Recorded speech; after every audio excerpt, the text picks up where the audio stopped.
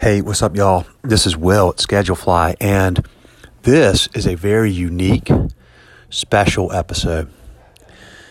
Back in December, we were very fortunate to be able to host or help co-host a event at Crawford & Son in Raleigh, North Carolina. It was hosted by Scott Crawford and Steve Palmer. Steve Palmer owns Indigo Road Group out of Charleston. They have 20 some odd restaurants around the Southeast, and of course Scott owns Crawford & Son and the neighboring restaurant Jolie. Both of these gentlemen many years ago on their own time frame decided to begin a sober lifestyle.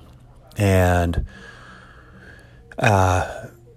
recently, a few years ago, they lost a good friend named Ben to substance abuse, and he took his own life. And Steve and a couple of other folks started an organization called Ben's Friends. And Scott is on the board with Ben's Friends, and Ben's Friends is opening chapters around the country, and it's been very, very successful as a not-for-profit organization that's trying to help promote sobriety within the hospitality business. So these two gentlemen, as well as two of Scott's employees who are also sober, spent over an hour, I believe close to an hour and a half, in front of an audience of 30 some odd people at Crawford & Son, sharing their stories and very candidly, in a just raw, open, transparent way, shared their stories and the struggles they had with addiction and what they did about it, and what it means to the industry, and what it means to them personally, and what it means to their businesses and their their employees. And it's just a phenomenal conversation addressing such an important topic, particularly in this industry, in hospitality, where substance abuse is very rampant. And Steve and Scott are well-known, well-regarded, successful leaders in their industry, and it's wonderful to see them being very open and sharing so openly about the issues they had and what they've done with their lives since they went sober, and how they're trying to help promote a sober lifestyle to people that are struggling with addiction and who've had problems with it and need help. It's a wonderful thing to see with Ben's Friends. It's great to hear this. We're very, very thankful that we had this opportunity. It was very fortunate to be able to do this. And this is a massively important topic, and we're really thrilled to present this episode. So thank you all for listening, and more coming soon. Take care.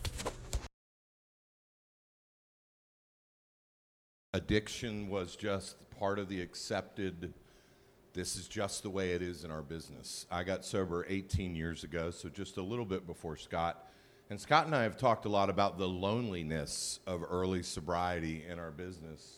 Not because the industry necessarily shunned us, but because they didn't know what to say. You know, if 100 people are getting drunk and one person finally says, I can't get drunk anymore, you don't feel, there's no malice towards that person, but you just don't really know what to say.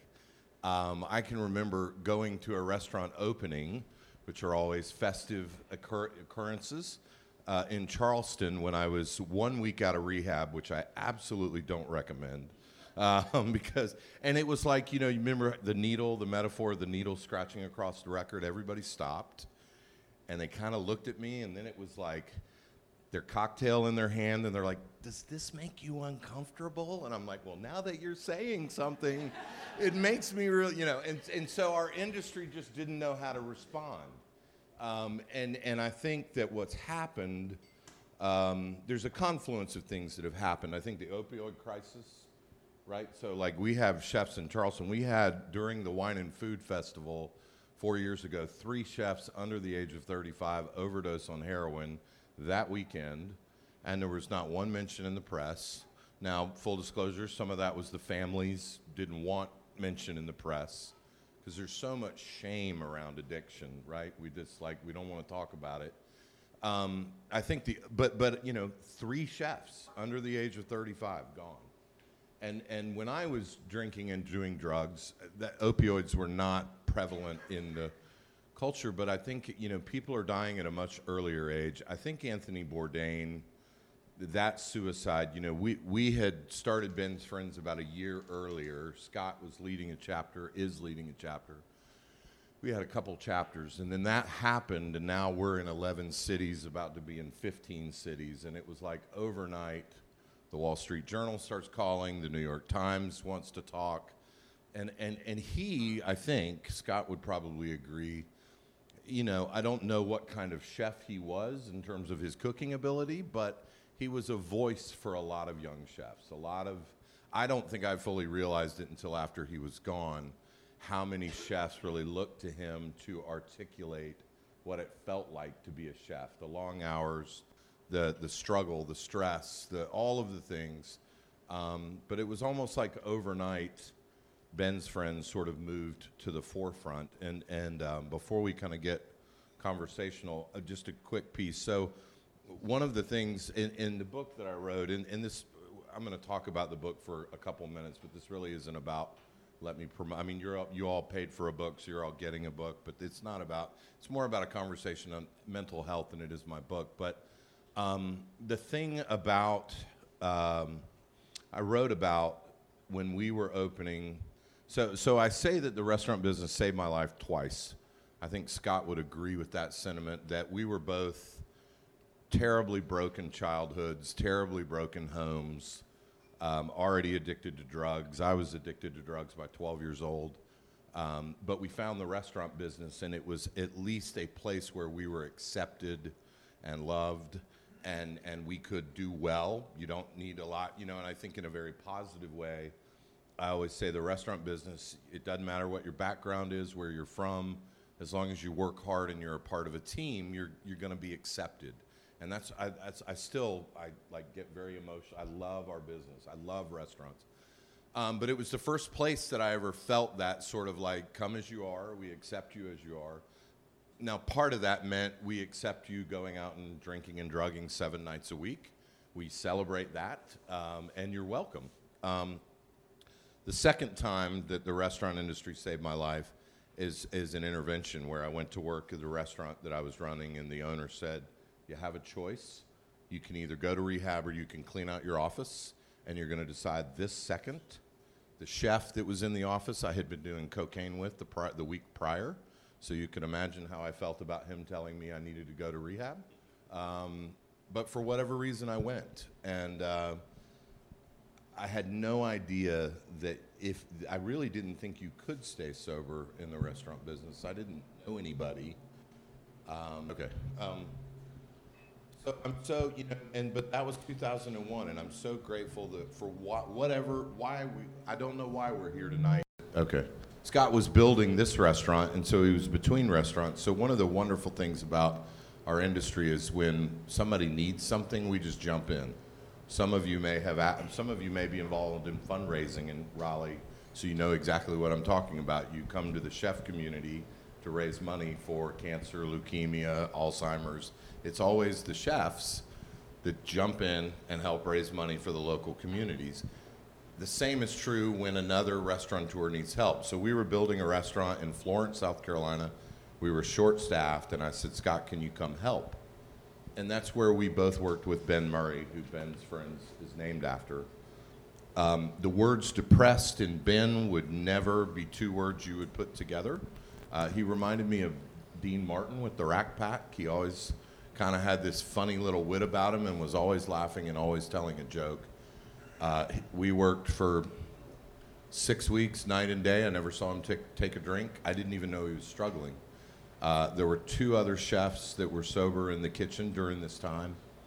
And what I would later find out, so Ben stopped coming to work and was staying in the hotel room we put him in, and he committed suicide. He shot himself, and we didn't even know he was struggling. We didn't even know, and as I called his 80-year-old mother to have that conversation, he had been in detox 6 times, and he was trying to grasp this thing. And I was so struck there were 3 chefs in the kitchen with 5 or more years of sobriety that would have dropped everything if Ben would have just said, can you help me? I can't seem to grasp what this is. And that's why we started Ben's Friends, because I didn't know whether it was just our societal norm where we don't ask for help, or whether it was the cultural norm of the restaurant industry where we definitely don't ask for help. We're macho, especially in the kitchen. We're tatted up, we're pretty, we do all these things. And I'm sorry, I always call him the pretty chef. But you know, we have this culture of like work hard, play hard, and people are dying, and we're not asking for help. And so we started Ben's Friends, and that's why we're here tonight. Not, you know, I say this all the time. I have 20-something restaurants. We sell alcohol every night. I'm not anti-alcohol. Alcohol isn't bad. It was bad for me. I have the disease of addiction. And I know that Scott would agree. It's the only disease that tells you don't have a disease, right? Cancer patients are not walking around saying, I don't have cancer. But there are millions of alcoholics that are walking around saying, I'm fine, I don't have a problem. And industry, in terms of the restaurant industry, we double the national average of people in the workforce that are addicted to drugs and alcohol. So that's why we're here tonight. It's a heavy subject, but hopefully it's a hopeful one. Hopefully there's a little bit of humor in it. If you heard some of our stories, you'd think they're pretty darn funny, because I do. But I'm grateful to have this voice. I'm grateful to have this moment. Mostly what I'm grateful for, I'm not an author. I wrote a book about my life. Is it a good book? I don't know. You know, people are like, well, are you happy with the book? I'm like, I don't know. I wrote about my life. I was in Ben's Friends in Charleston today, and there was somebody who's 22 years old who was addicted to heroin, celebrating 1 year of sobriety. And he said, I knew what to do because I came to Ben's Friends. And that's what we're trying to do. We're not saying we are the solution. We're a 1 hour a week support group. 1 hour a week is not going to fix you. We're not saying we're trying to replace anything, but it's a landing pad for people in our business that feel safe when they walk in, because it's bartenders and line cooks, and they feel safe. They feel okay. And it has become, I will say this, and then I'm going to shut up. It is amazing to own a successful restaurant company after a 35-year career. The privilege of my life and the purpose of my life is helping other people get sober, and it has taken on a meaning. So I can't tell you how grateful I am for you. Mostly I'm grateful to have friendships like this, and grateful to everybody that's interested in having the conversation. So I'm going to shut up now and let y'all talk. Well, I want to introduce our panel. Will traveled here to moderate, and I was recently on his podcast. We talked about Ben's Friends, and I found it to be an incredible conversation, so thank you for being here. Thanks for having me. These two gentlemen I met at Ben's Friends, and they both now work for me, with me at Crawford Hospitality in one capacity or another. Thomas is a server at Jolie next door, and Zach is our beverage manager here at Crawford & Son, so he's actually behind the bar making drinks every night and is sober. And I met both of these gentlemen here at Ben's Friends, and later began working together. So I thought their perspective would be great this evening. So thanks for joining us. I appreciate it. Thank you. So I'll turn it over to you, Will. Thanks, Scott. Thank you all for being here. Let me ask you this. Are we good on camera, or this is typical, bro? We're like spaced out. Do we need to? We're good? Yeah, we're good. Okay, cool. Sounds good and everything? All right. Wow, this is really awesome. I mean, Scott and I had this podcast a couple months ago, and we were talking about that, and we were like, well, you know, wouldn't it be neat to have an event or something? And this is really cool. So thank you all for being here, and thanks for having the interest in the topic. These two gentlemen I got to speak with briefly, and one of the things I found is that y'all are in Thomas and Zach, you two and you gentlemen here, I know you probably don't look at yourself this way, but I think you're very brave. I mean, it's hard to be vulnerable, I think. It's hard to be vulnerable with issues like you face, like all of you have, and here you are sitting in front of a room full of people that you may know some or barely any of them. So that's a big thing to do. So thank you for doing that. Tell me a little bit. I guess, Steve, you wrote this book. You started Ben's Friends a few years ago. You're now going to be in 14 cities, and that's growing quickly. I'm curious.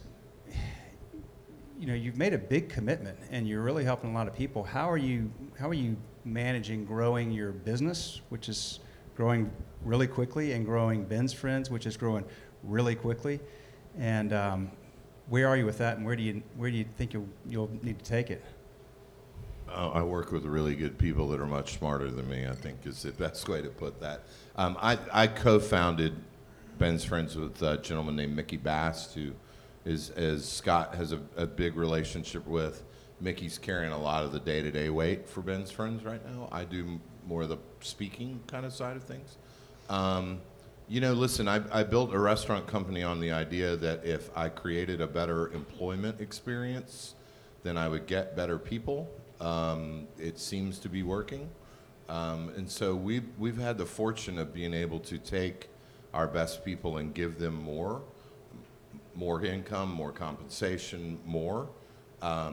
One of the things, and I know Scott feels this way, our industry is traditionally a fairly low compensation ceiling unless you're an owner, and then if you are an owner, then you get to be millions of dollars in debt first, and hopefully it's going to work out at some point. But our compensation ceiling's fairly low. I didn't grow up working in a big restaurant group. I had kind of judgments about that. The biggest benefit that being able to grow like this has been able to create opportunities for other people. 70% of our executives are women earning over $100,000 a year. That's cool. So I'm not managing the growth of the business. A lot of other people, I'm just on both sides, on both the Ben's Friends side and the Indigo Road side.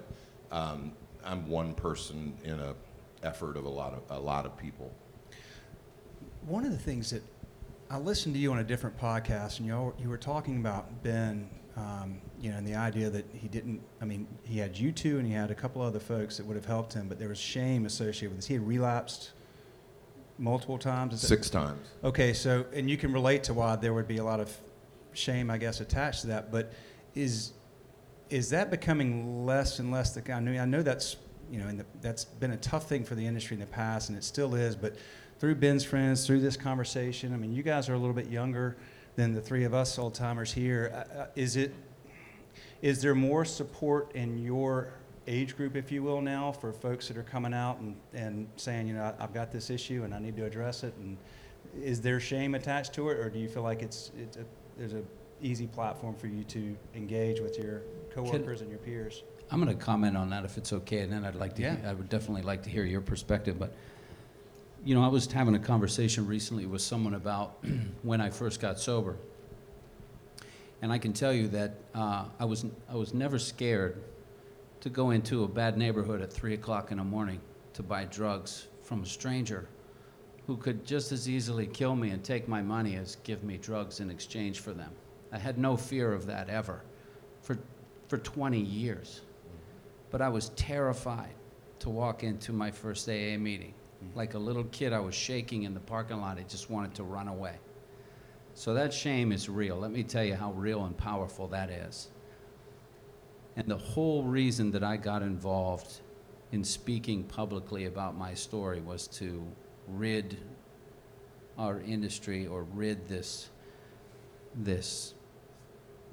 of this shame. Just do what I can do to shed the shame of this situation, because it kills people. Shame kills people. And I don't know why it was so terrifying for me.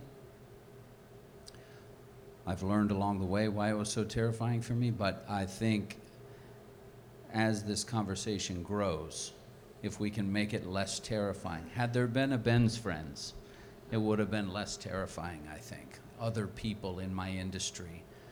But I'll share later what happened when I was honest with people in my industry. But I don't know. What do you guys think? How is it now? I have not been to a single AA meeting in my entire life. I simply just talk to folks at Ben's Friends, and it seems to work for me. So the setup that we have here in Raleigh is that it's essentially a round table of folks that talk about issues that they're having with their sobriety on a weekly basis. There tends to be a topic that we bring up that we try to, I guess, circle back to eventually, but honestly, I don't know if I'd be able to maintain my sobriety if it wasn't for a group of like-minded peers, especially in my industry, to be able to know that I'm not the only crazy person in Raleigh with. So. And you've been since, was it almost 2 years, right? Yeah, So about a year and 10 months. But your story was a little bit different, I think, than a lot of the stories, which might be, and we'll talk to Thomas too, that, you know, you didn't have as much of a rock bottom type thing. It's just that you recognized that there was an issue. You had more of a proactive approach, if you will. Yeah. You recognizing something and not letting it get to where it could get. For sure. I started to, I considered the topic of sobriety just for three main reasons. I wanted to have more money, I wanted to lose weight, and I wanted to gain some sort of mental clarity. And when I gained all those things, I started recognizing the more important reasons that I didn't even consider, like quality time with my family. I mean, that's crucial. We describe it often, and the best kind of analogy that I've heard around the table is your life just goes from black and white to color. You notice different things that have always been there, and you're able to actually appreciate and notice. I'll say this: you have a precious son. How Owen, is he 3? Yeah. He was here earlier when Zach was setting up, and Owen was running around. I mean, golly. Yeah. Congrats. Thank you. I mean, they're awesome. So that's great. Yeah. So you're able to really enjoy. I mean, that's been most of his life then. Yeah. He's about to turn 4 on Christmas Eve. Sucks for him a lot. All right, man. Tell us about yourself, Thomas. So as far as shame goes, I've had some really good examples of good people who seem fairly successful in life and business, and it's kept me from being really ashamed of anything. A lot of people in my life are in recovery, and certainly no shame there. But I find that anybody from the past or present is certainly just happy to see me doing well. It got really bad out there, and I think everybody's just happy to see things going well. Yeah. Do you think? Did you fall into this because you were in this industry? Do you think, or do you think you would have fallen into it some other way? I think probably some other way. I've actually been really fortunate in the restaurant industry. There was, plenty of the classic partying and all that. But I was at some pretty focused places, and it was a pretty professional environment. Unfortunately, I found other means outside of the restaurant business to really kind of develop my addiction, and it became as much a way of continuing to perform at a high level all the time. That was kind of the pressure for me, and it just got to a point where after many years of things going, getting slightly better and better jobs, I had finally gotten to the point where I was basically unemployable. And I went to a local organization here in Raleigh called Healing Transitions, and spent a year there, and it was a lot of things, but it absolutely saved my life. And during that time, I went to Ben's Friends, and it was just a really great way to find more shared experience with people who knew what it was like to wait tables and bartend and cook and deal with those stresses on top of trying to be sober. This industry, I just find it fascinating that what y'all do every day. You're on your feet, you're working hard, you're putting out literal fires and metaphorical fires constantly. Particularly as owners, you have a billion things that you're trying to navigate every day. Long hours, late hours, and then of course not any of y'all, but sometimes guests that are tough to deal with, or you've just got so many stresses. So and then you end your day, and I would want to blow off steam somehow, and you have this liquor cabinet right here. So it's it's got to be it's very natural to the industry. I can see why. Were y'all able to hide it? I thought I was good at hiding it. Thought nobody knew. Yeah. So I'll share then what happened. and that'll probably answer that question. What happened to me when I got sober? The week I decided I had enough, because I had lost control. I had lost control for a long time. I had no more control over my addiction, and it was just a matter of time. And so You knew that. I knew I was going to die, because I had recently had a diagnosis of type 1 diabetes at age 30. And it was really, I think, a direct result of my body attacking itself, and that's a whole nother story. But it wasn't enough to get me sober. I was still drinking and using every day. And my brother intervened and called me and said, I just know you're going to die. And so I knew he was right. So I had to walk into a meeting. I didn't know anyone in the industry who was sober. In fact, that very week I had a very important, I think at the time also, I'm pretty sure I was the youngest Forbes 5-star chef in the country. So I had this big job, and we had a huge wine tasting that week for a big dinner. And the drill for that was to go into the wine cellar with the sommelier and my maitre d' and just drink, wine until, we couldn't drink wine anymore. And then afterward, they would go home and go to bed, and I would go get liquor and cocaine and stay up for 3 days, because that's just what I did. And they were normal, and I wasn't. And I was struggling because I had this wine tasting. And I went to this AA meeting, and I took the steps, and I was freaking out, and I'm going through detox. I'm physically addicted to drugs and alcohol, and I'm not getting medical attention. And I walked into work one day, and I sat down with my sommelier and my maitre d', and I said, hey, I'm struggling, right? I can't come to this wine tasting. And I get emotional because they looked at me and they said, we know, and we're glad you're getting help, and we'll be your palate for you, and we can do this. And that was the big thing I was scared of. That was the big hurdle for me, right? But my own industry was saying, hey, we got you. We know that you need help. You're getting help. That's great. And that's how we did it for the next 2 years. They were my palate. Until many, many years later, I was able to put wine in my mouth and spit it out, but I couldn't for a very, very long time. And they helped me visualize and taste those wines without ever having to put them in my mouth. They were there for me, and I was so scared that they wouldn't accept me. But that's the beauty of this industry, and that's what you talk about in the book. And similar thing happened to Steve.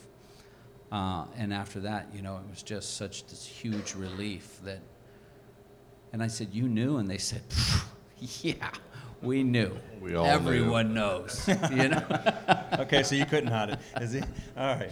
I thought because it was vodka, nobody could smell it, right? And I was doing the cocaine in the wine cellar, so yeah, everybody knew. Everybody knew. How about y'all? Nobody knew until they did. Until they did. Yeah, and then they definitely And did. you were unemployable, you said. Yeah, I mean, towards the very, very end. But there were years of just slow progression where, my behavior just became more erratic over time, and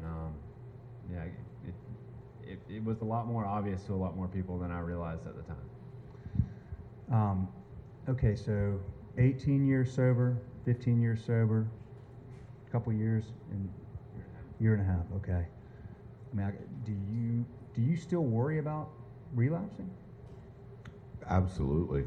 Look, I feel like I have my back to half y'all. Sorry. I'm not cured, and that's the thing. And I have a disease that tells me I don't have a disease, and so that's and that could sound depressing to some people. But look, we all want to be better versions of ourselves, hopefully, right? No matter what, whether it's addiction or some other thing. There are people, I've met someone recently, 16 years sober, and he drank again. And on the outside, you would go, how in the world could somebody do that? I have a disease that tells me I don't have a disease. I have a disease that tells me it won't be that bad again. You know better now. You know, I was an advanced level sommelier working on my master. I had a 1,200 bottle wine cellar at home. Every now and then when I see a Grand Cru Burgundy going out, I'm like, damn, I bet that would be good. You know, never do I think, like, for me, and it's different for everybody, I don't ever think I could manage it again. Well, that was my next question. I mean, and Scott has already told me that he has a baseball bat in the truck, and if I ever drink again, he's going to come find me and break my legs. But no, I think about it all the time. I'm not cured. I'm not cured. Yes, I think about relapse a lot. Robin Williams relapsed after 30 years, so it's baffling and cunning. You know, it's the craziest thing. But that's why Ben's Friends is so important in my life. I was heavily involved in AA and NA early in my recovery. I'm not as involved now. I'm more involved with Ben's Friends. But just being involved and giving back, it's part of my continued recovery, and it's part of, what I call maintenance. So without that, I am definitely at risk for relapse. And still, there's a transitional issue with me to transition from the high of a dinner service to civilian life. It's almost like a rock star getting off of a stage and then just trying to walk around, be normal. It's just, we're just not normal. We are definitely not You know? normal. do you think So there's We're that. special. we talked a little bit about this, and I don't think this is always the case. Thomas and I talked about this some earlier, but do you have, I know you do, we talked about this, and Steve, maybe, is it an addictive personality? Didn't hear the number of restaurants I have, right? Yeah, clearly you have some issues. I've never wanted one of anything in my life. Not one potato chip, not one scoop of ice cream, not one restaurant. So it's going into things just full throttle. Like if you're going to do it, just freaking get after it. All or nothing. Yeah. I recognized that at age 11. Okay. I took my first drink at 11. Me too. Same. And I immediately loved it. And other kids did not, and I did. And I loved the way it burned. And the first time I ever tried cocaine, I said out loud, "This is going to be a problem." I said it out loud instantly to my friend. He remembers. I'm programmed that way for sure. And I mean, if you look back, my family could have given me a little bit of a heads up on the grandfather, the great-grandfather, the uncles, all the alcoholics in my family. I never got a heads up on that. What do you then now, how do you channel that addiction now? I mean, is part of it being, I know this may sound silly, but is part of it being addicted to being sober? I mean, in other words, you're sober, you're going out at full speed ahead, or how do you channel that need to take the angst and whatever you have and use, some other mechanism to do that? 50 Ben's Friends. Yeah. I mean, at Two Cities, Mickey, our co-founder, he is the yin to my yang, right? He runs one restaurant. Everything, his first thought is, how is this going to go wrong? Where I'm always like, everything's always going to go right. Yeah. He said, well, we need to decide what Ben's Friends is going to be. And I said, 50 states. So that's how. It's amazing. People are always like, how do you do what you do? I'm like, when you sober up an alcoholic, we're very productive people. Get a lot done. I mean, I get up at 5 in the morning and I'm not hungover. I mean, I got a lot of energy, Yeah. I mean, honestly, we become very productive members of society. Maybe to a little bit of an obsessive level, maybe a little bit, but Right. Yeah, a little obsessive, a little OCD, lots of energy. Yeah. I want to try some of these spiritless cocktails. I hear you make a good spiritless cocktail. Talk about those and talk about how that's becoming more prevalent. I mean, we see those on restaurant menus now. Yeah, I think we want to make everybody feel comfortable in a space. Also, I found from creating spirit-free cocktails that it's very, very easy to hide behind booze. All you have to do is throw maybe a half ounce of a modifier in there, or maybe just throw a spice on top of it. But alcohol is very It's a canvas that a lot of bartenders work with, and when that's removed, then you have to start figuring out how to, I guess, sculpt. I don't know. Flavors are really hard to balance just in general, so you have to like get really creative with how to pull tannins in, how to dry the palate out, incorporating salt, but also not making it taste like Gatorade at the end of the day. Yeah, I like spirit-free, not mocktails as much as Mocktail spirit-free. is lame. It's Yeah, it's spirit. tough. It's been mocktail. Spirit-free. I Well, it's like love a good the word pun. mock. Yeah, right. You're mocking me. I love a good mocktail. Yeah, no, the term spirit free is a lot better. I love puns as much as everybody else, but it kind of doesn't really speak to the craft that is creating drinks in general. What's your favorite spirit-free cocktail to make? Well, we have one on our menu right now that's not sweet in any sense of the word. Has celery mixed with some green tea, topped off with an orange zest and some salt. It's fairly dry. Served on a big rock, so it looks like an old-fashioned. Take a sip of it and almost tastes like an old-fashioned. Caraway and cedars in there as well. But They definitely did not have those when I got sober. No, it was. You want a virgin pina colada? I mean, you know? it was crap. still order those. The And knock sparkling colada. water, that's it. That was my choice. Yeah. Well, one of the things that's interesting to me, y'all, is that, and Oscar Diaz is here, and Oscar was on the podcast a few months ago, and we talked the idea of,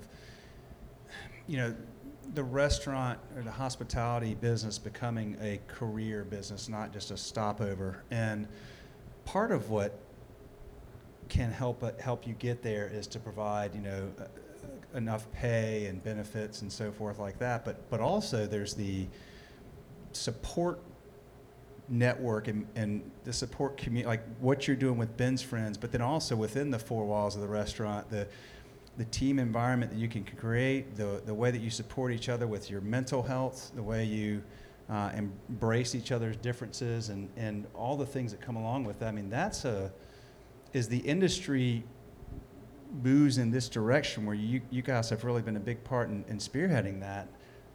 That's a big part of this, isn't it? I mean, I would imagine that your life is so much more productive and meaningful now over the last 18 months since you decided to make that change. You went from unemployable to now here you are. Scott thinks very highly of you. You're doing very well at Jolie, and here we are sitting in front of these folks. So that's a massive change in your life, and I would imagine there's just so much more that you have to do now. Yeah. I was definitely really afraid and really cautious about coming back to restaurants, honestly. Been very grateful to be able to work in a place that is very professional and kind of encourages the things I'm into these days. I don't know that I could have just gone and served or worked in a restaurant just anywhere. So I've been incredibly fortunate to kind of have this opportunity come forth. Yeah. I come from the world of cocktails and cocktail bars that close at like 3, 4 in the morning. So moving into a restaurant was very exciting for me. It allows you the opportunity to truly practice balance between your work and, I guess, your life outside of work. It's really hard when you go to sleep at 4 in the morning to wake up at 8 and try and keep up with the toddler, and not having to worry about that sleep schedule has been kind of a blessing. But also, that's I think the vast extreme is working until 3 in the morning, being surrounded by nothing but booze. So anything away from that is better. Yeah. Yeah.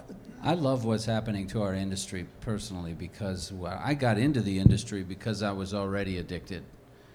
And I tell people this all the time, it's the truth. There's only 2 things I knew how to do, and one of them was super illegal, and the other was cook. That's it. I had 2 options. Cooking allowed me the lifestyle that I wanted to live, or I thought I wanted to live, and I could kind of fly under the radar, right? Everybody was kind of wild. But when I got sober, by the way, in that first meeting, everyone told me to get out of the industry. All of them. You need to get out. You need to, and as I was trying to figure out my higher purpose the other day, I think actually that day I learned my purpose but didn't know it until now, and that was to challenge that notion. Because I was just enough of an ass to challenge that notion at a time when other people were not. Now, if you need to get out of the industry to be sober, then that's what you need to do. But I kind of figured I could do it. I think I can be a chef and do this and be sober. And so by challenging that notion and having these conversations and creating a more professional environment for people to be in. There's no drinking on the job in this building, I can tell you that. But I drank on the job of every job I ever had prior to me having my own company or prior to me being sober. But if we create, and Steve said this before, we need more people in this industry. We're growing. We're, this huge employer in this country, and you don't have to have a college degree to have a career and earn a really good living. But to get more people, we need to become a lot more professional. We need to have a better environment for everyone, and we need to do it. It can't be regulated. We within the industry have to do it. And so this conversation is hopefully just the very beginning. And by the way, all of the festivals that we used to go to were a drunk fest. I became very introverted at every festival, food festival that I went to, and I went to all of them. And now they're asking us to have sober after parties at these festivals. The conversation is very, very different than it was even 5 years ago. Yeah, I mean, I think one of the things that I hear that bothers me the most, I'm just doing this until I get a real job. And I hear that less now, but when we came in, there was no Top Chef, there was no Foodies, there was no Instagram, there was no internet. That's how old Scott and I are, and sadly. And I was like, well, I've been doing this for 14 hours today. It feels real to me, and I loved it. And I echo what Scott said. I mean, we're restaurant openings in the U.S. are up 300%. Attendance at culinary schools is flat. We have a people problem, and we need more people to look at our industry and go, that's where I want to prosper, not, oh my God, the Me Too, Mario Batali, John Besh. I mean, all of the things. I mean, our industry on a lot of fronts has gone through a real reckoning, which Scott says it all the time, I want to leave this industry better than I found it. And that has become my purpose.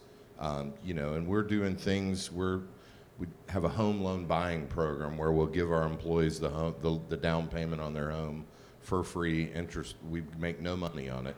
We're paying for culinary tuition. So we've got all these opportunities as employers to do better.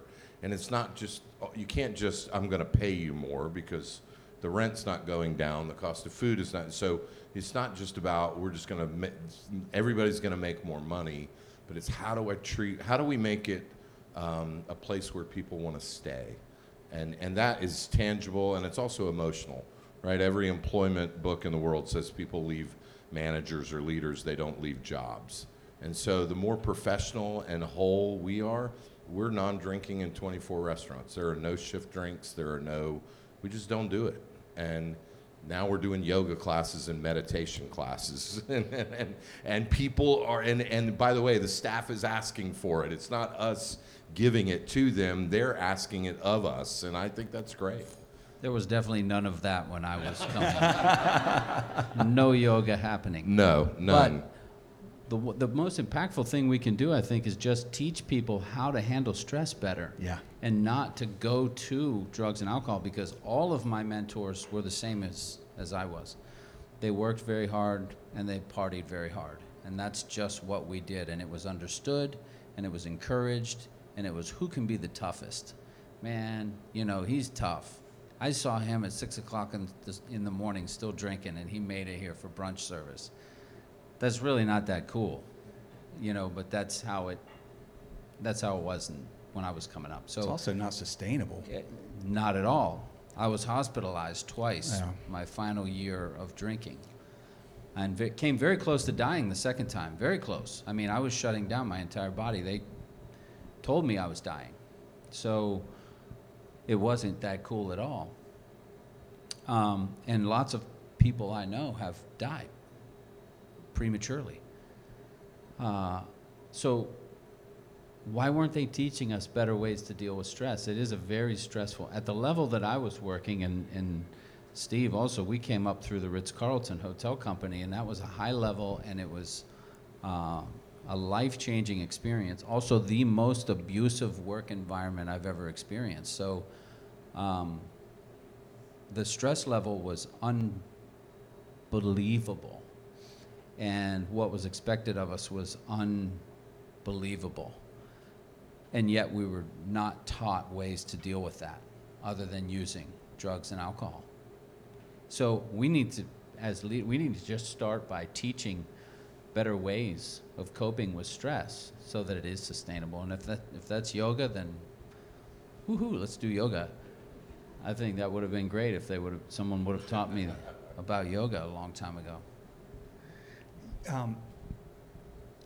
I love this. I love this industry, and I love what y'all are doing, and I love the fact that, look, 10 or 15 years, I have 3 kids, and I would not, 10 or 15 years ago, I don't think I really would have wanted them to work in a restaurant, because I felt like the risk is too much, that, they could get, it's a work hard, play hard kind of thing, and, that's taking a big risk. Now, you all are really taking this conversation where it needs to go, and the industry is moving in the right direction, and it can become a career. And when,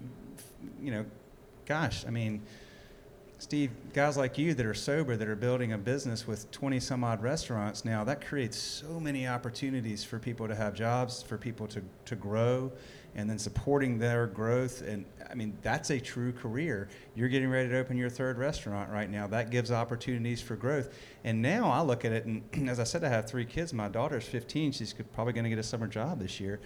Restaurants are a great place, because if you can begin to eliminate that side of the business, or at least continue this conversation and make it less and less prevalent, the play hard through drugs and alcohol part, well, guess what y'all do is incredibly transferable to any other career. If you can deal with a restaurant and all the things that come along with it, if you can own one or work in one or make cocktails in one and deal with customers and deal with the high amount of stress over a short amount of time, that skill set is like, I don't care what you do. I've had multiple different jobs and different careers. God bless, I couldn't do what y'all do. So I'm saying, it enables you to do lots of things. So I think it's an incredibly valuable career. But now what you guys are doing, and a lot of your peers are doing, is you're building opportunities for folks to come in and say, I learn a lot and I can grow a lot. And by the way, what I also see from and there's several other owners here that I know well, you all support people if they move to do their own thing within your community. And you like the first customer in the door. Hey, I'm leaving. I've been here for 10 years. I'm starting my own thing. You're not like, that sucks. You probably are sort of, but you're like, I'm behind you. Can I help finance you? What can I do? I'll be there. I'll spread, you are a very nurturing, caring group of people, generally speaking.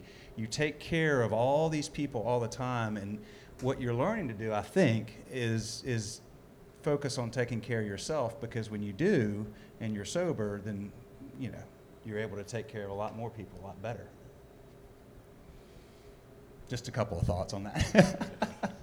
And it's a privilege. It's a privilege to. I had great men. Look, I was homeless and living in a house in downtown Atlanta, sticking a needle in my arm when I was 15 years old. Man. And I'm a partner in 24 restaurants. Yeah. Talk about needing to pay it forward. This industry gave me my entire life. And it's a privilege when you find people that are passionate. And here's the great thing about it. I need you to be passionate and want to serve other people. And if you've got that, you can succeed in this business. And I know that when you get to our age and you've had whatever success, I'm not sure exactly what that means, something different for everybody. The privilege to give it to other people, and for me, that's the power of hospitality. For Scott, it's probably more food, his brilliant mind when it comes to cooking food, but not only should I do it, I feel like I'm the luckiest guy in the world to get to pass this business that has been giving me everything. I mean, literally everything. I mean, it's the best part of my life is give it to other people. That's amazing. Yeah. You know, you touched on this. One of the great things about the restaurant business is I can't think of an industry that has more legitimate, genuine meritocracy. It doesn't matter who you are, where you're from, whether you're on the street sticking a needle in your arm. If you're willing to show up, want to take care of people and work hard, I don't care what degree you have. It doesn't. It's as diverse and meritocratic as any industry there is. Which is socioeconomic background, everything. Gender identification, none of it All of it. matters. Everybody's welcome, and I mean, and that is awesome. That's amazing. I mean, it really is. I look at some of the challenges, the bigger challenges that our world is having. I think restaurants are some of the most inclusive, the right ones. We have bad examples of everything in our business.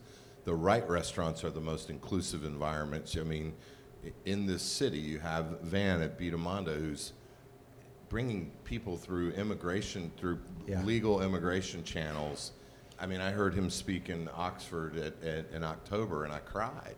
Yeah. You know, there's these souls in our industry that want to do nothing but better the lives of the people that work in their restaurants, and it's powerful. I mean, it's really powerful.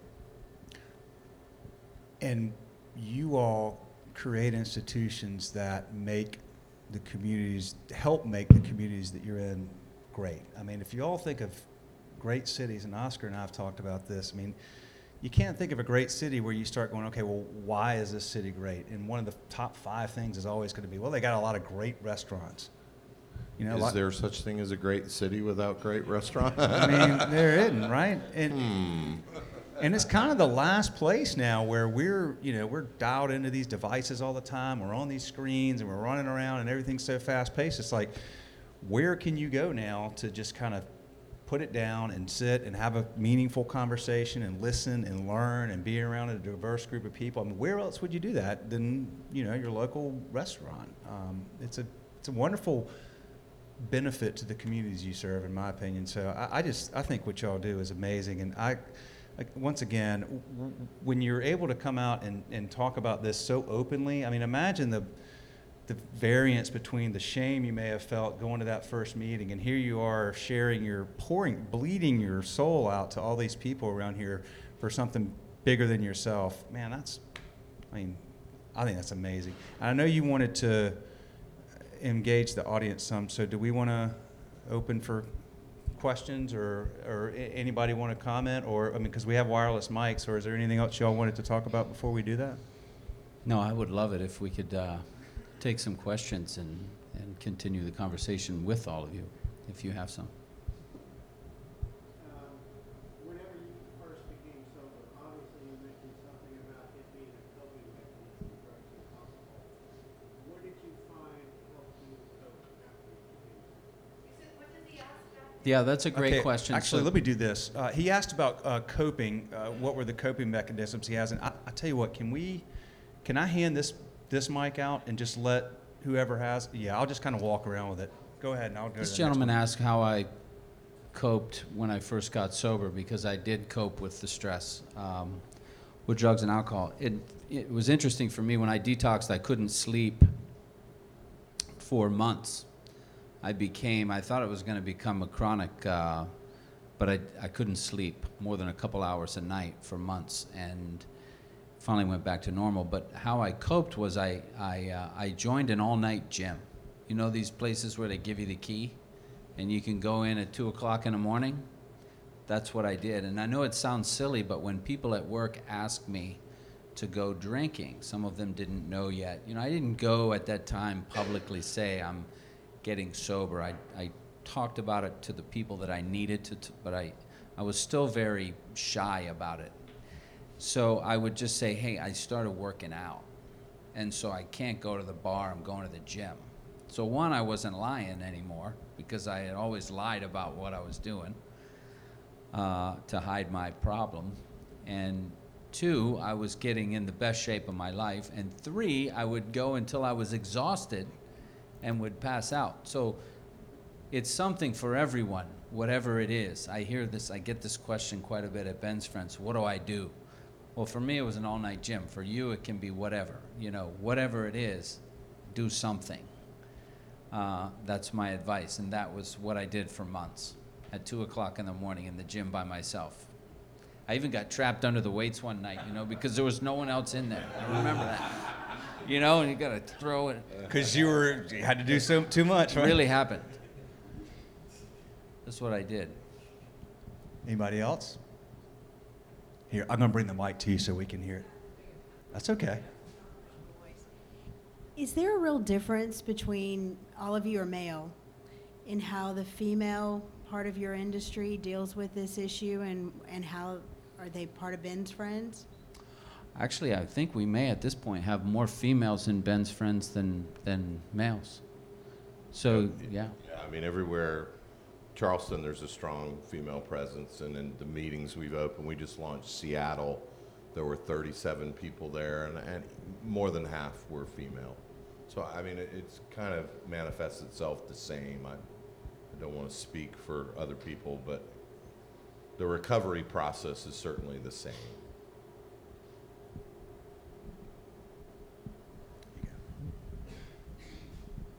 The expansion of Ben's Friends, how does that work? I mean, do people get in touch with you, or do you just, yeah? So I always stress, look, we're still figuring it out. We're 3 years old, and it's a grassroots movement.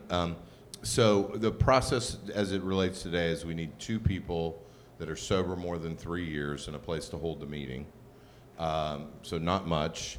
And then we fly them to Charleston. Last night we had someone from Louisville, Kansas City, and DC that will all be launching Ben's Friends chapters. So they came in last night. Mickey, my co-founder, puts them up in the Charleston Place Hotel. They come to the meeting, and then we'll go out and chair the first meeting with them. And then there's various things, Scott has gotten connected with rehabilitation community, then the local chairs really get connected in the different recovery resources in the market. It is an imperfect science, and it's just really a weekly, it's nothing, we're certainly, I know I said it before, but I feel like I need to say it again. I don't think that 1 hour a week is gonna get many people sober. I think it's awesome. But it is a bridge, so that camaraderie already exists. You've heard us all talk about the esprit de corps that exists within a restaurant. What we're finding, and so I'm a Gen Xer, but what I'm hearing from the millennials, there's a God component to the 12-step community that the younger generation finds off-putting. There's no God component to Ben's Friends, so they feel safe walking in, and they know this is my people. Now, quickly they're going to hear, "We're glad you're here. Let us know when you're ready to get to work," because there's a lot more involved than 1 hour a week. But it's a very loose process right now, and I always feel the need to stress that, because we're just finding the Scott Crawfords who will hold a meeting, and we're kind of going from there. One thing I've been able to do in this community is make partners with people in the recovery world, so that I can, if someone walks in to Ben's Friends and needs treatment further than all we are is a support group. We're not a program, we're not a addiction, professionals, but I know exactly where to send people in different scenarios if they walk into this meeting. So I think that's an important component that we've been working toward in each community. Those are different resources in each community, but if you walk in and you're strung out on heroin, which is a really big thing now, we have a place we can send people, take them, get in the car and take them there. Yeah, we've had 911 situations in Charleston, and we know, people that have been up for days, people that need professionals. We are certainly not professionals.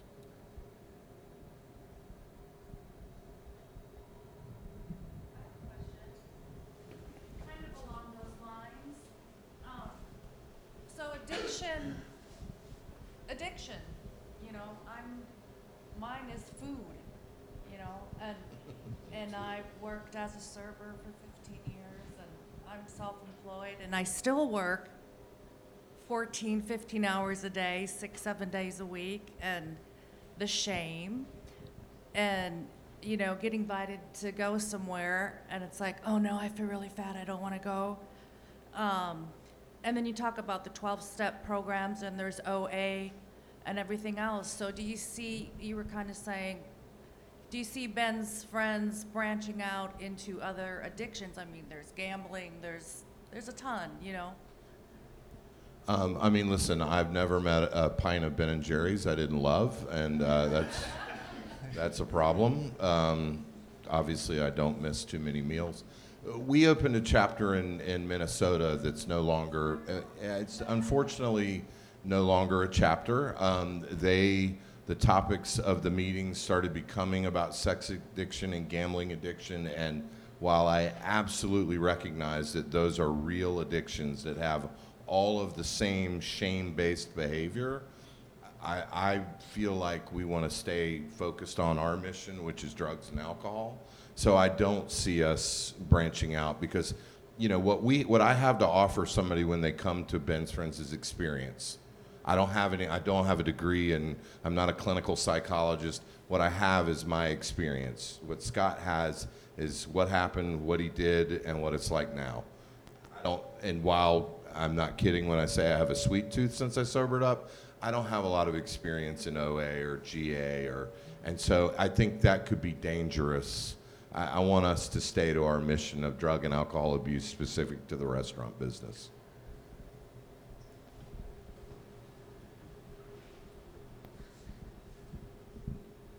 You mentioned when you were first discussing Ben Murray, and then Scott made an allusion. You said, this is a guy no one would have suspected was depressed. And then Scott made an allusion to the stress of working in restaurants and sort of the come down, you know, having all of the million things that you're doing and then coming out of that experience and like, how do you taper off? How do you deal with the stress at the end of the night? Most people go out and get a drink. As you're talking about your restaurant group and the various things, yoga and various other things, I spent a long time working in restaurants, and you see a lot of people with substance abuse issues, but also a lot of people with other mental health issues, depression, anxiety, what have you, that lead them into substance abuse. And the restaurant industry, the ability for people of a lot of different backgrounds to get in there, but also for the fact that you can mask a lot of different behaviors and a lot of different problems before anybody calls you out on it, you know. But that can lead you down that spiral of alcohol or drugs or, you know, what have you. How does the industry address that? How does the industry address sort of all of the other mental health concerns that can lead people to ending up abusing? Sure. So thankfully, we're not the only ones having this conversation. Kat Kinsman is a writer for Food and Wine who is a friend of ours. She launched a website called Chefs with Issues, and that's a broad mental health. There's a Patrick Mulvaney in California has launched something called I've Got Your Back, and it's a kind of they actually use Post-its that have different color codes within the restaurant. So if you're feeling depressed, there's a certain kind of Post-it that, mental health. And the crazy thing about Ben, right? So I was at a different charity event altogether in Atlanta the other night, and his brother-in-law came up to me. I don't know Ben's family other than to talk to, and he said, so we start crying, and he's telling me that the family 3 years later still can't talk about it yet. But he then shared with me that Ben was bipolar. This is somebody I knew for 20 years, and I've known a lot of bipolar people. Ben did not hit on that spectrum. I am grateful that I'm a garden variety drunk. And what I mean is once I got sober, then I'm a fairly well-adjusted. Mental health issues are real, and they extend well beyond that. Thankfully, all of these things are being addressed. I certainly don't feel like I'm qualified to speak on bipolar disorder or anything like that, but alcohol masks a lot of that. And but you know, conversely, one of my best friends is bipolar, and he was on 7 different medications, and he's been sober 2 years and he's on no medications. So I also think the reverse can happen, that when you get the drugs and alcohol, not always, sometimes, when you get the drugs and alcohol out, I'm just always shocked at the amount of medications people suddenly don't need to be on. But yeah, no, there's a lot of issues in the restaurant business, not just drugs and alcohol. One thing I think that's important too is just to create a culture that it's okay to discuss these things and recognize these signs that people might have, instead of just considering it part of the work hard, play hard culture. You know, if someone is suffering, I'm here in my restaurants every day. If someone that works for me is suffering, there's a pretty good chance I might recognize that. With the case of Ben, we did not. But just creating that culture is a step that we can take so people feel safe talking about it or coming to us about it. But, you know, it's too bad Ben didn't. I stood beside him just a week before, and he was as jovial as I would have never thought in a million years. We all talked about how great it was to be sober during that opening, and so, you know, the mental health issue is something that is going to be a bigger conversation, I think. But one thing I know, you cannot address bipolar or any mental if you're drinking and drugging every single day. So we have to at least start. I mean, you know, you can't address the other things that alcohol and drugs are masking, that's for sure. What are the other drugs that are at issue now? I mean, it was back then, it was like alcohol and cocaine or whatever. I mean, opioids, fentanyl, is it? The opioid thing is, you know, that's been since I got sober. When I was drinking and drugging, heroin was the Vietnam War vets' drug that they brought home from Southeast Asia, and then the 80s, cocaine hit, and heroin kind of went away. You know, ecstasy, MDA, I think it's called Molly. I don't know. I'm old. I'm not as relevant with the, I don't know what the drug names are anymore, but I think they're kind of the same. But I think we all believe OxyContin is what brought back opioids. Yeah. You know, people get hurt, they get prescribed these drugs, the drugs run out, and I really believe that's how heroin, I do. And we see a lot of prescription drug use now that wasn't part of my generation. All had to go to the street to get drugs. We didn't go to the doctor. They wouldn't give us drugs. We tried. Now they do, and it's an epidemic. So we see a lot more prescription drugs than we used to, which can be even a bigger challenge, because if a doctor says it's okay, right? Till it's not. But it's all, you know, relatively the same. I mean, OxyContin, I have enjoyed at times, and it's the same as heroin. It's just in a pill form. What is the cocaine in a pill form? What's the one? Anybody? I know when you buy the generic version of Adderall, that's the one. It's amphetamines. Yeah. Okay. Which is Adderall is just cocaine in a pill, so I think we're just seeing a lot more pill form of things. I think the opioid epidemic has made the importance to get help a lot more serious. I mean, alcohol is a drug that, you know, your life gets a little bit worse. It can get a lot worse, but it takes a long time to drink yourself to death.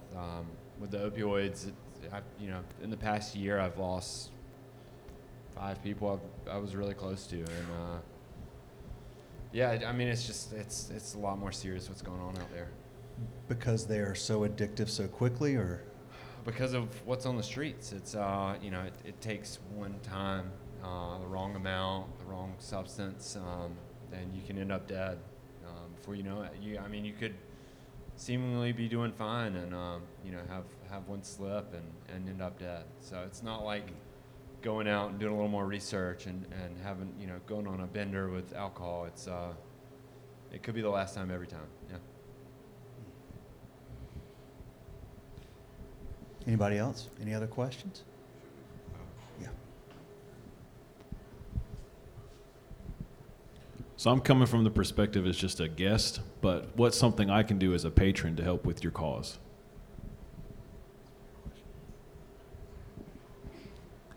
Well, one thing that we've talked a lot about is raising money for Ben's Friends to expand, because to expand it costs money. We've been saying for a long time we're going to do, we haven't done any fundraisers yet here in Raleigh. So if you're interested in that, that's something that you could participate in. And like most events that we do, we'd make it exciting and fun for the guests, but then the proceeds would go directly to Ben's Friends for the expansion into other cities. So I think that's the next thing on our agenda here in Raleigh. So we can get together on that. I would love to have you be involved. I also, I'm a big proponent. So I think I mentioned I was the result of an intervention, right? And whether this is the restaurant industry or outside the four walls, people, no one likes to have uncomfortable conversations, right? I mean, we just don't. It's human nature. I say this all the time: have the uncomfortable conversation. And guess what? You may not get the response that you want, but you may plant a seed so that when 3 people later, that person's like, everybody's telling me that they're concerned, maybe I need to take a look at this. I think that it's what we don't say around addiction, because part of it is, I mean, my wife drinks. I'm always amazed. She has 1 or 2 and stops, and I look at her like, you don't understand what you're doing, but you do not compute. But but she has friends that she goes out and drinks with. Some of them have problems, and she's like, well, but I was drinking with them. Yes, honey, but they drank 8 glasses of wine to your 2. So alcohol especially, it's a social, and again, we are not anti-alcohol at all. Have the difficult conversations. That's what people can do. And maybe sometimes the difficult conversation is as gentle as, are you okay? I'm worried about you. And that's true within our industry. In our industry, that's like, it's hard to have that conversation with people. It's really hard, but we need to. If the 2 people, I mean, they literally saved my life. If they wouldn't have had that intervention, I would be dead. No question. So that's what anybody can do, is have the conversation. Yeah, I would add something as well. Whether it's email, whether you're on social media, I mean, this is being filmed. This is going to be on our podcast. Take this content and spread it around. I mean, 15 years ago, 20 years ago, this conversation would have basically stayed within these 4 walls, right, and word of mouth or whatever. Now there's, levers we can pull to get this word out to lots of people. And we'll put this on YouTube, and these gentlemen will promote it, I'm sure, and they can have the video content too, and anybody else that wants, take it and use it and do something with it, spread the word. This is a great thing that it's starting here, but we have ways to get that out very easily now, so that's one thing y'all can do as well. Yeah, absolutely. Oh, we have another question. Spread the word. I love the interaction. The question I have is, I'm late to the party. Who's Ben? I don't know who Ben is. Oh, Ben. So Ben Murray worked with us. He was Individuals, because what you guys are addressing is really important, because people only had the 12-step program and that whole, So Ben's Friends is a new generation addressing this issue. So, please tell us a little bit more about the founding concept, perhaps. Sure. So you just want to know what Ben's Friends is? Is that? I think she was late. She didn't hear the initial. Okay. All right. So Ben was a chef that worked for us. I had known Ben for 20 years. I did an enormous amount of drugs with Ben, and then I didn't see Ben for 10 years. A friend named Gina Berry in Atlanta, who's involved in the festival circuit, mutual friend, said, hey, Ben has cleaned up his act. He's really good on short-term assignments. If you ever need an extra set of hands, he would be great. We were opening a restaurant. We were short-staffed, and Ben came in. We hired Ben, and he said, yeah, I've cleaned up my act, and I didn't ask any questions. I never saw Ben take a drink. Apparently, he was going home to the hotel that we were putting him up in and drinking every single night. And the disappointment of feeling, the last text message I ever had with Ben was he wouldn't open his hotel room, and he was saying, I know I've blown it with you. And I didn't even know what do you mean you've blown it with me? I'm just worried about you. But Ben, because I didn't know he'd been in detox 6 times, he was fighting this demon all by himself. And if he would have just said to somebody, I can't get sober, and I'm ashamed, and I'm mad, and then hell, I would have kicked the door in. Scott and I would have, we would have put him on our couch at our house. We would have taken him to 12-step meetings. We would have done anything, because that is the code, right? And that is the beautiful code. When I needed help, when I was at my darkest hour, people were there. Countless people who wanted nothing more than to help me. So that is the responsibility that I have, that when that hand gets raised, everything stops. And the heartbreaking thing for me about Ben is that he didn't know that. This guy, literally working right next to him on the station in the kitchen, if he would have just said, can I talk to you after work? How are you able to stay sober? Because I can't. Everything would have stopped. And we would have all circled around this guy, and and I'll get emotional, the love that you see a sober alcoholic extend to another, it is the most powerful thing in the world, because they want nothing but to help. And so when you've been through that, when you've been almost dead, when you've been homeless, and somebody needs that, you'll do anything. So the real heartbreaking thing is that Ben didn't know that.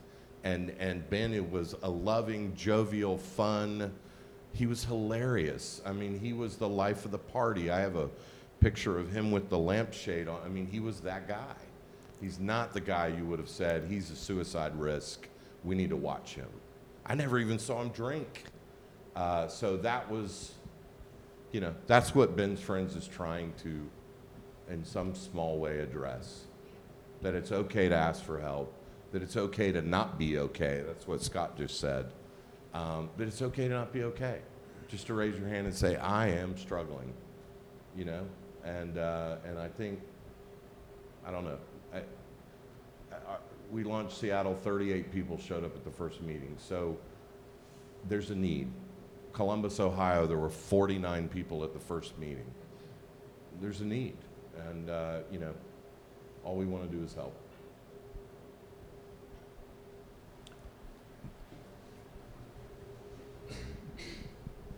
So with numbers like that, of 38 people to the first meeting, 49 people to a first meeting, how are you getting the word out? So this is where the media and listen, when you endeavor to open a restaurant, you're going to get reviewed. People are going to have an opinion. You can get your feelings hurt really quick, and you can also feel like validated by the media. The media has been fantastic around this conversation. I cannot say it enough. From Bon Appetit to Wall Street Journal to every local paper, people want to have this conversation. So what we typically do is we reach out to the city that we're going to be launching in, and we just, to the food editor, to whoever will listen. In Seattle, Eater picked it up, and they do an article, and it's not an article with me. They interview the local chapters. The media is really, that, and social media has been, I'm blown. Listen, to walk into and see 48 people in a room, it blows me away, but it really, I cannot say enough positive things about how the media has partnered and responded.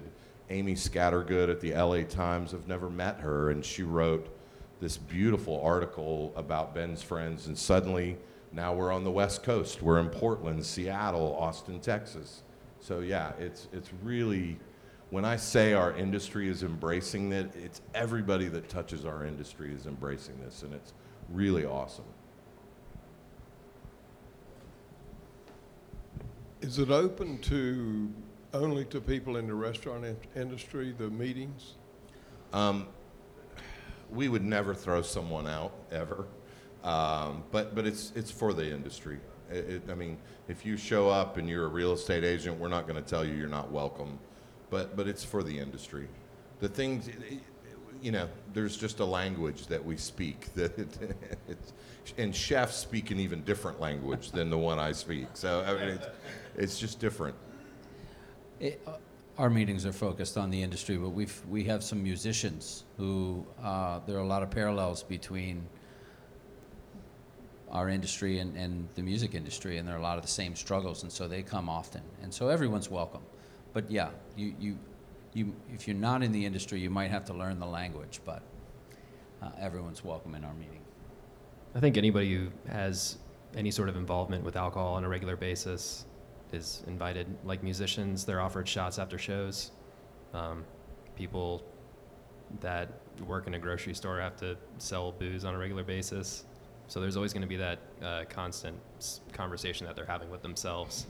And more often than not, that conversation is not going to go anywhere unless you're talking to someone else who's been through something very similar. We are at we're at 7. Yeah, I want but some you of your getting beef hungry? stew, man. I mean, you're Starting why to don't we get do sleepy? this? Let's okay. So we want to spread the word. All right. Why don't we just go through and I guess we'll start here. Steve, tell us how they find you on Instagram, or where would people find you to follow up and kind of keep up with what's been going on with. Sure. So bensfriendshope.com is the website for Ben's Friends. I'm Steve Palmer 1-2. It's not that original. There's a lot of Steve Palmers in the world. There's a soccer player and a musician and So blah, at blah, blah. Steve Palmer 1-2. At Steve Palmer Okay. 1-2. There's Ben's Friends Raleigh, has its own Instagram page. And so yeah, Ben's Friends, hope.com, at Steve Palmer 1-2, or at Ben's Friends Raleigh. We're here at Crawford & Son every Sunday at 11 a.m., every Monday at 2 p.m. So you can find us here. And y'all obviously get Scott's newsletter or his Instagram already, so follow those. We will be broadcasting this at Schedule Fly. I mean, our Instagram is at Schedule Fly. Our podcast, which we'll put it on, is called Restaurant Owners Uncorked, so it's on iTunes, so you can find that there as well. Guys, do y'all have any social media or any mechanism that you'd like them to? Doesn't hurt. Yeah, no. My Instagram is Zachary, spelled like Daiquiri _ Thomas. Zachary spelled like Daiquiri. Spell _ Daiquiri with a Thomas. Z instead of a D. All right, good deal. I'm just a normie. I just have a private account. I hear you, man. Good for you. Good for you. Simple man. That's right. Keep it simple, brother. Y'all, thank you very much for taking your time to do this, for sharing your stories, for being vulnerable, for standing up for Ben and all the folks that have been through that, and thank you for being here, everybody. Yeah. Gosh, thanks for doing this. And Thanks Scott, for your interest hosting in this topic. man. This awesome. is Yeah, this is obviously a amazing. very important topic, and we appreciate that you are supporting us and that you're here tonight. I want to nourish you now. I want to feed you because I feel like I need to. That's what I do. So if you'll just hang around, you can maybe talk with Steve, get a book signed. I'm going to serve you some Yeah, there's food. books. I don't have to sign them. I will sign them. But there's books for you. Take one if you feel compelled. 100% of my proceeds from the book are going to Ben's Friends, so you're supporting a good cause. And thanks. Thank you very much. Thank y'all. Yeah.